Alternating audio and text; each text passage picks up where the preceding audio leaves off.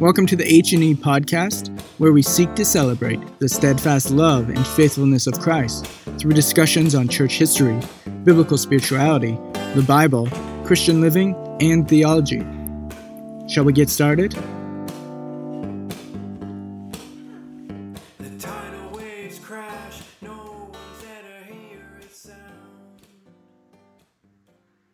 Welcome back to the Hesed and Emet podcast. I am joined with Dr. Gary Stewart, and he is the author of Reforming Culture, J.W. Alexander's Christian Approach to Social Reform.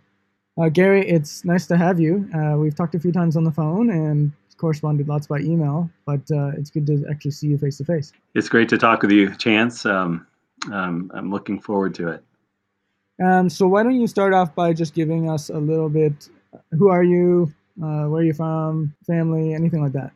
Yeah, so I am currently a assistant professor of history at Colorado Christian University. I've completed my fifth year of teaching here at CCU. We're a small Christian liberal arts college in a Denver suburb, and I also chair the Department of Social Sciences. So at CCU, I do a lot with American history and Western civilization, Western history. I also, before being a professor here, I was a pastor for 7 years in St. John's, Newfoundland, Canada, of Calvary Baptist Church, and got my PhD from the Southern Baptist Seminary in Louisville, Kentucky, in church history and historical theology. This particular book grew out of master's level work that I did through Westminster Seminary through their London program, and was able to do a thesis research project on it. And that's what sort of evolved and turned into this book. Yeah, that's great. It's been fun to read through and to edit it, and finally seeing it in my hands. It's just a labor of love on your part, and so I'm excited to get it available. Now, in your introduction, you actually talk about there's nothing really written on J.W. Alexander. Yeah, there's been a few things recently that have come out. Jim Garretson has published a book with Reformation Heritage on J.W. Alexander's preaching and his approach to pastoral ministry. There's been a few smaller things that have come out, but by and large, people are unfamiliar with J.W. Alexander. Perhaps they've heard of his father, Archibald Alexander, who was the first professor at Princeton Seminary. So J.W. Alexander, James Waddell Alexander, was the oldest son of Archibald Alexander. So not many people have probably heard of him, but in his day, he was widely regarded as a leading figure in the Presbyterian Church in America, with his close associations with Charles Hodge and his father, and Princeton Seminary in general. So this is probably, the third or fourth book that's available on him, that's at least contemporary? Yeah, I'd say that's right. Yeah, I think there was maybe a mini biography, a bite-sized biography that was done on him. Jim Garretson's work on his pastoral ministry and preaching. This is one of the few, I think, that is out there on J.W. Alexander. Mm-hmm. Yeah. Would you mind going into a bit more detail about who was J.W. Alexander? Maybe provide a sketch of his life. Yeah. So J.W. Alexander, again, was the oldest son of Archibald Alexander, who was born in 1804 and died in 1859. So right before the Civil War. So his life covers a large part of the early history of America and the antebellum period right up until the Civil War. He was a pastor in Virginia. So one of his earliest pastorates was in the slaveholding South, close to where his family was from. But he also pastored in Trenton, New Jersey, which was a factory town, and the bustling urban center of New York City. For his longest stint in the ministry was in New York. He also was a professor at Princeton College and taught Latin rhetoric and literature there, and he pastored a Black congregation while he was professor at Princeton, and then also did a short stint at the seminary as a professor of church history and church government. for around 3 years at the seminary. He was a close friend of Charles Hodge. He's not known for writing great works of systematic theology. His strength was as a commentator on culture, commentator on American culture, and also writing books that were aimed to be practically useful to the people in his day. So he wrote a large number of popular level works that were aimed to reach the masses, that were intended to bring Christian truth, Christian teaching to a wide array of people in his own day. So he was very learned and educated, but yet his writing was mostly aimed at doing good in his own day. And he very much had a pastoral heart in that. So even though a professor, he kept sort of going between being a professor and a pastor. His love of languages and learning, and was just a voracious reader and a really sharp thinker, but yet a real heart for the poor, a heart for those who were without gospel preaching or without the truth of the gospel. So he was motivated not so much to make a legacy or a name for himself, but to write children's books, books for immigrants, books for factory workers and the working classes, to try to spread Christian truth to the people at large. He lived during a time of great social upheaval, the political divisions that would turn into the Civil War were percolating during his life. He faced a divided country, the issue of slavery and race relations and immigration, the condition of the poor classes. These things all weighed heavily on him. So in some ways, he lived in a time that's not completely unlike our own. We continue to face similar problems and issues in our national life. And he was very much in the forefront of thinking about these things as a Christian pastor, and trying to respond in ways that he felt were best and the most appropriate for doing good in the world and for spreading the kingdom of Christ. So that's him in a nutshell. A pastor, preacher, theologian, living in multiple sections of the United States, seeing things from many different perspectives. Hmm.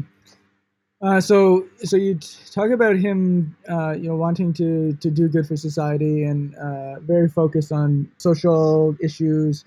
Well, the book is called Reforming Culture. Did he preach what modern day evangelicals would call like a social gospel, or can you explain more what that looked like?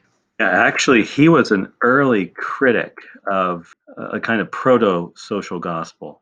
So, in his own day, there were individuals, even some connected with Princeton. Stephen Colwell is probably the leading figure, who was promoting a kind of social gospel, downplaying doctrine, downplaying theology, promoting a kind of moralism as the essence of true Christianity, and to the neglect of and disregard of theological truths. He was really critical of that. So he did not preach what we would call a social gospel.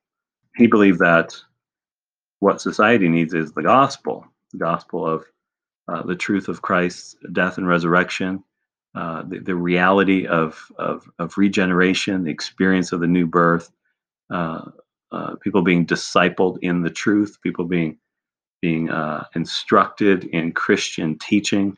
Um, these are the things he believed would actually transform society.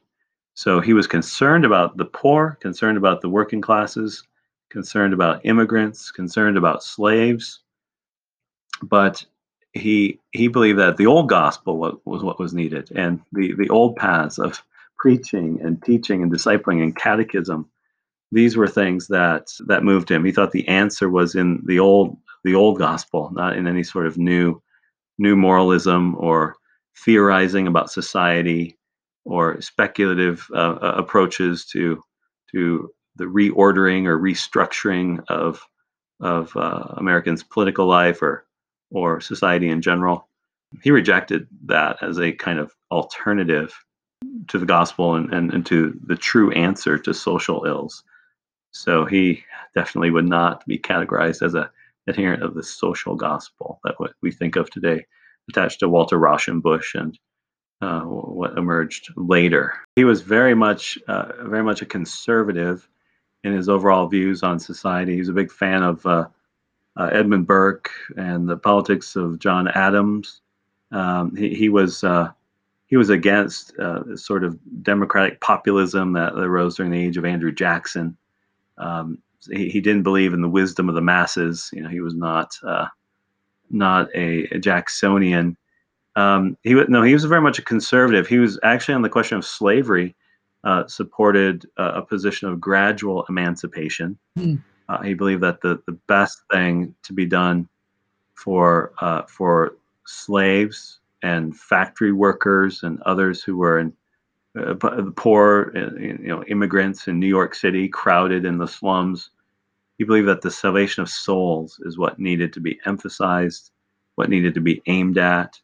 That wherever people had not encountered clearly the truths of the gospel, that is what Christians should emphasize and focus on.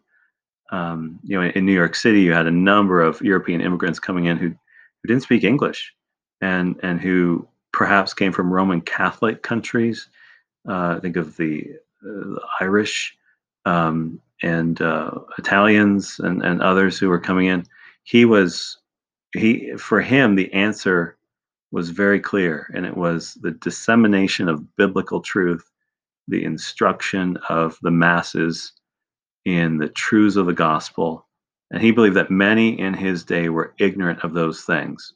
So to try to reform society without leading with and emphasizing the spreading of biblical gospel truths, he felt was wrongheaded. He thought it was superficial, mere tinkering on the edges. The root cause is that of societal ills are people's alienation from God, and without addressing that, everything else is a mere trimming on the edges. I think is what he would actually say. He spoke in those terms. The root problem is people's enmity against God, rebellion against God, and with many people living in darkness and ignorance, the answer for social ills is the light of the gospel, the light of biblical truth.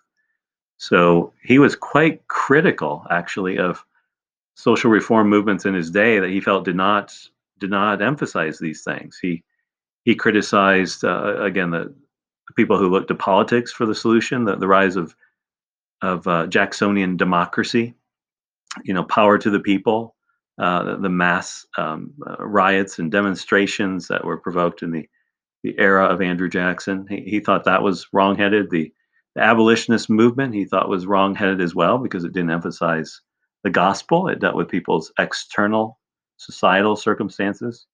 He was critical of the common school movement, those who looked to a public school movement as the answer for social ills, people like Horace Mann. And even he was critical of trade unionism and utopian socialism, those who looked to economic collectivism as an answer to social ills.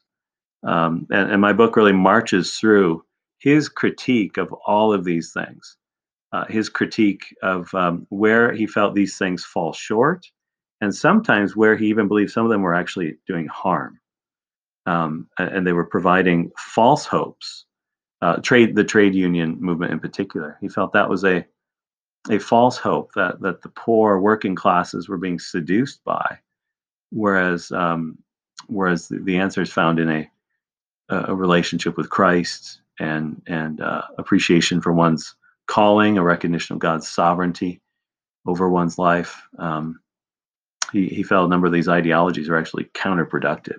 So he had his own approach to social reform, and it was one that put Christian instruction and discipleship and teaching, the spread of Christian truth to the masses at the forefront. So history tends to repeat itself. Do you see any similarities in the present day as to antebellum, the time that Alexander found himself? Yeah, for sure. The antebellum period was a time of amazing division. There were riots in the cities. There was social unrest. There were epidemics, plagues. When you J.W. Alexander left us a very unique collection of letters. He corresponded for over 40 years with a boyhood friend who became a fellow Presbyterian minister, a man named John Hall. And John Hall kept his letters for 40 years, often a letter or two a month, but they were full of his reflections off the cuff on current events, contemporary affairs, books he's reading.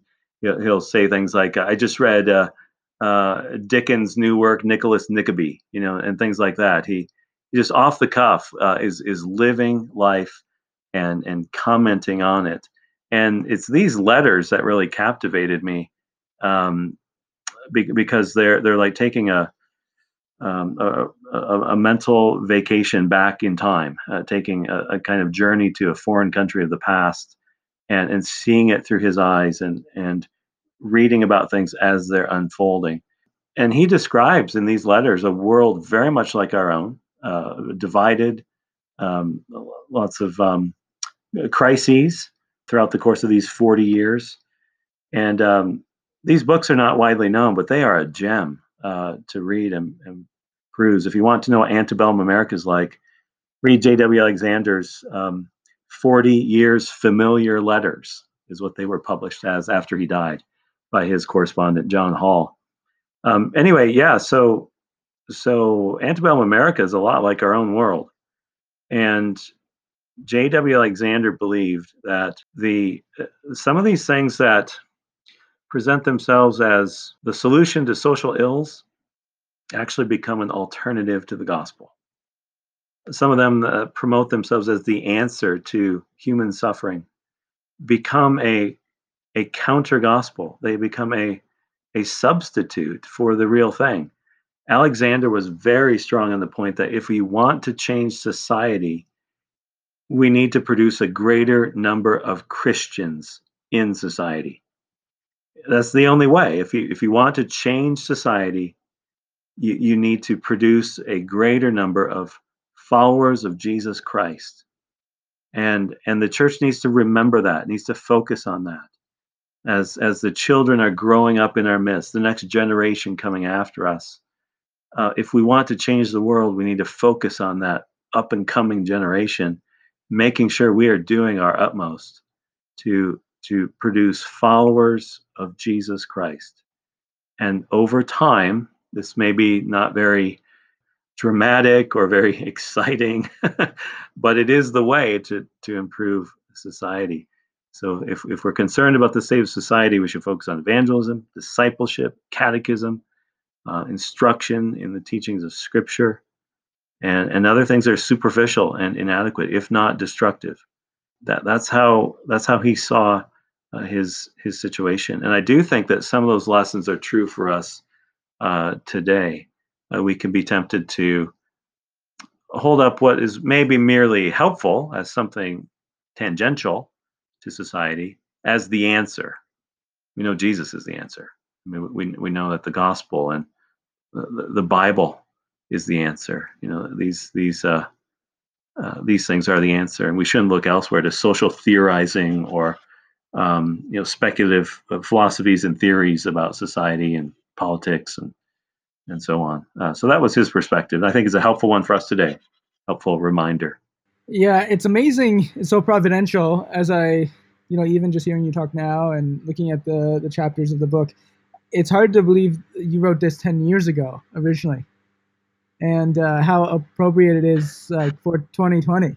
What better time for this to be published than the year of COVID-19 and the riots and uh, everything else that's going on? Yeah, I think now more than ever, this is a message for the church. I do think that evangelicals are losing their way on some of these things. I'm hoping that this book will be a bit of a corrective to the allure and appeal of a kind of new social gospel, which is on the rise today. I think Christians should be fully engaged in social and political issues, but we always have to remember what the answer is. Always have to remember what the answer is found in spreading of the word of God. And we kid ourselves if we think that we've already done that in the West. If we think today in the Western world, well, we've already spread Christian truth. We need to like do something else now. We've already spread the truths of the gospel, and so now we need to kind of do something more, something else. That's a big mistake. Every generation that arises is born in ignorance. They know nothing, and we have a lot of work to do, both with those who are growing up in the church, in our families, and also those who are outside of the church. We have a lot of work to do in the West. I was once a kind of political activist myself. I started at my university degree majoring in politics. I now am in education at a Christian liberal arts university, and I'm a big believer that the answer, what we really need to invest in, is the rising generation that um, needs the truth of God's word, and we have not completed that fundamental work yet, and we never do because the next generation is always born in complete ignorance, and we need to be instructing and teaching and training the believers, and just making disciples for those who will come after us. That's so helpful. Let's talk about 21st century Christians reading Alexander said about these different areas. There may be some things in there that, as Dr. Barrett said in his foreword, might make me squirmish about his views on some things. How, as a Christian, should I, when I'm reading someone like Alexander and I might not agree with him or like his approach, do we throw it all out? I believe you have disagreements with him. Is that right? Yeah, I think the biggest issue that people will stumble over in Alexander is his comments about slavery and race. He, he's very interesting on this point. At times when he's living in the South, he shows sympathy for slaveholders and thinks that the abolitionist party is wrongfully abusing slaveholders, as living in sin, living in immorality. He At other times he recognized the evil of slavery, how it was attended to with all sorts of abuses, how it was an institution which degraded both slaves and slaveholders, and so his comments are complex on that issue, and I know that there are many comments that modern readers today would pull their hair out. How could he think that? How could he say that? How could he believe that? But even so, I tried to just present him as he is. I started out this work just by reading through those 2 volumes of letters, and I was just fascinated by him as a pastor, as an evangelical, as a Christian, and wanted to just present in my book him as he is. So readers will have to make up, their own minds on certain points about what they think of how he thought. But even so, it's helpful, I think, for us to read and engage with people from other times, people who hold to different views that we don't agree with today. I think that conversation is helpful for us. It gives us perspective on our own. It helps us think through our own assumptions, our own ways of speaking. Now, at the same time, he seemed to be on the forefront of speaking favorably of interracial marriage. He criticized abolitionists who were concerned with slavery, but yet they still didn't view blacks as equals, and refused them, as he said, we refuse them our buses, and we refuse them our daughters. And he was critical of the abolitionists who were so narrowly focused on the issue of slavery that they were almost blind to um, their own acts of discrimination and racial prejudice and oppression. So it's fascinating to see him live in that time, and there are certainly statements he makes that will make modern readers uncomfortable. But at the same time, we can still be very helped by considering how he thought, even if we intentionally choose to think differently. He's still very helpful. Well, before we close, is there anything else you want to say about the book? Anything at all? I'm really excited for the thoughts and the conversations that the book will hopefully promote. I'm hoping it also just opens up the window into the 19th century and also into old Princeton, and hopefully becomes a vehicle that will encourage today's believers to explore and get to know some of these individuals at Princeton. Mm-hmm. And when you wrote it, who do you have in mind as readers? Would it be lay people? Would it be academics? Everyone? I think the book is intended for evangelical lay people, pastors, students. Certainly, I have a number of students in mind as I teach American history. We try and look at the influence of Christianity on American culture and how Christians responded to cultural trends. I think it's written at a level that certainly lay people will be able to understand and appreciate, and hopefully pastors and scholars will also be encouraged by it. There's a whole section at the end of Alexander's newspaper articles that he wrote opposing trade unions. So those have never been published anywhere. I found those in the microfilm collection at the New Jersey Public Library in downtown Trenton.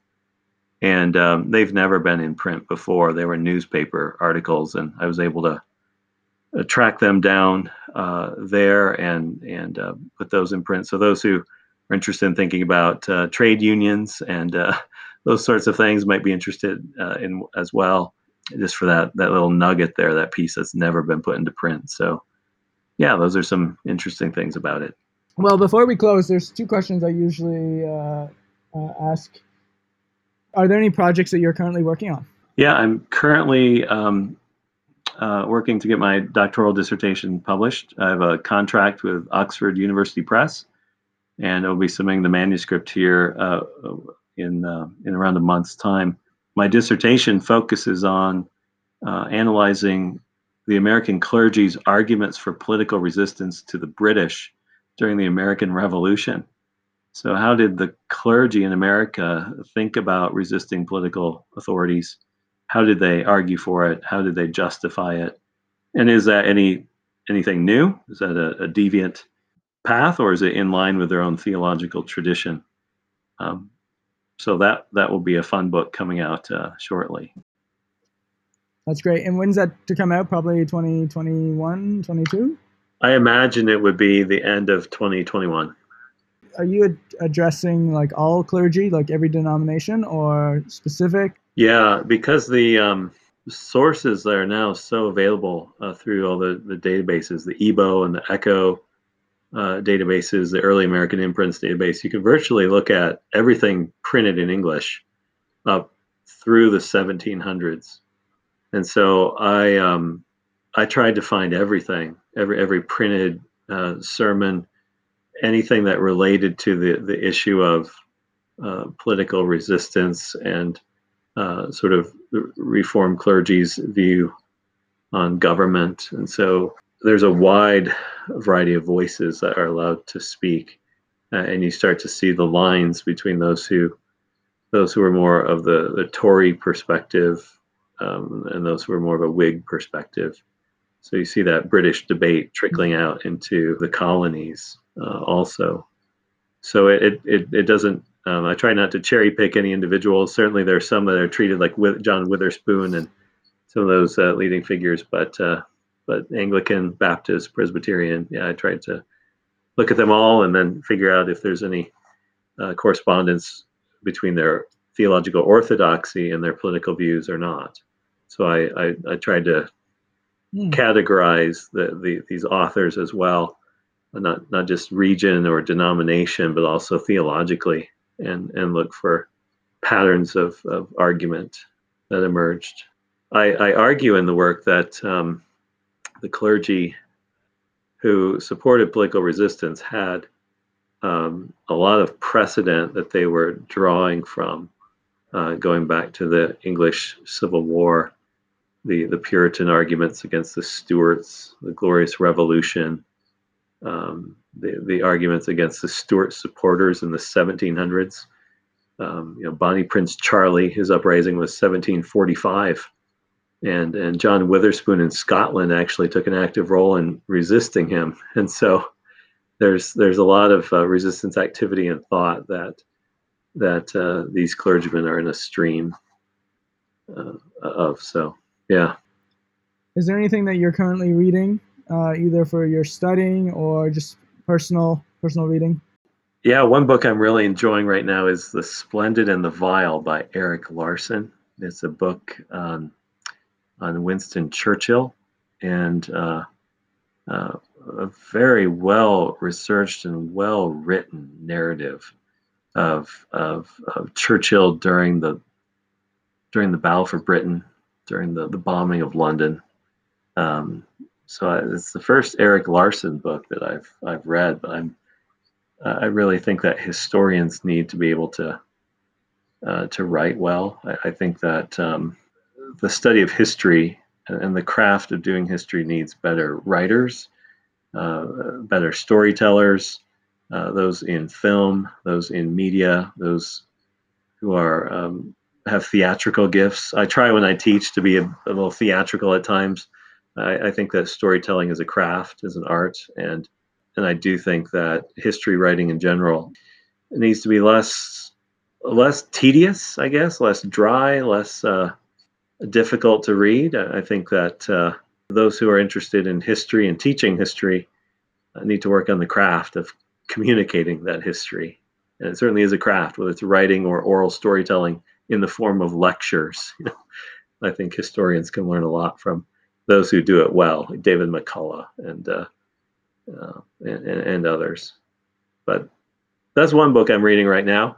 Most of my reading tends to be revolving around the classes I'm teaching each semester. So I've recently just been reading a lot about the American Revolution and trying to let that inform my writing. No, that's great. It's interesting because I got into history by reading Dr. Michael Haykin, who's obviously the most wonderful storyteller. And when I read it, it's like, oh, you make it look so easy. What you're doing doesn't seem very hard, and then you try to do it, and you realize, oh, you're very, very good at what you do, because it's readable. It catches you. It's a great story, and that's wonderful. I appreciate that. Yeah, I think the writing process for me is one of continually going over again and again with a pencil, and I always print out the manuscript and then go over it again. I'm always tweaking the word here or there, and it's helpful for writers to put their work aside for 6 months or a year and then come back to it afresh and just read it from scratch, read it cold, and because that's how the audience is going to read it. And so it's helpful to maybe even read sections out loud. Certain word choices, some things are clunky or cumbersome, and so I never feel like I'm done. I just run out of time. I'm always well aware of the weaknesses of my work. So I don't see myself publishing lots of works, but those I do, I hope are useful and enjoyable at the same time.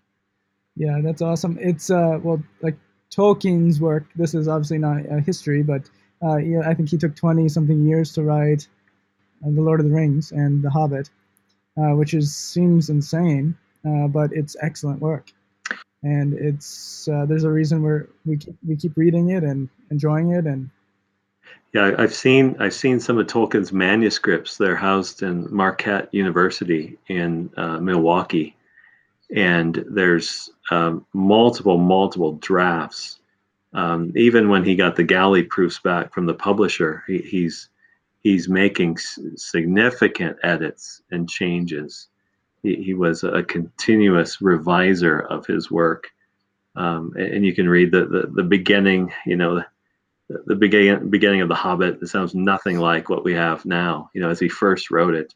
It's a lesson for writers that it really is a craft. It really is a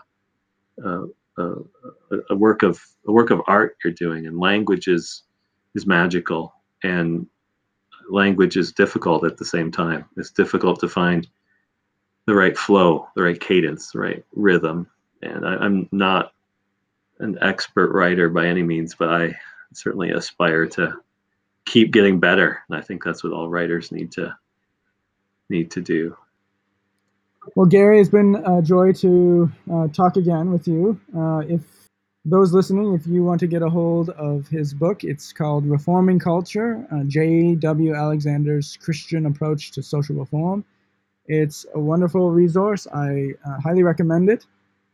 And we'll put a link in the show notes for that. And it is currently on pre-sale order, but you may be too late by the time you listen to this. So get his book, support him, and be blessed by his labor of love for the church. Thanks, Gary. Thanks, Chance. Appreciate it.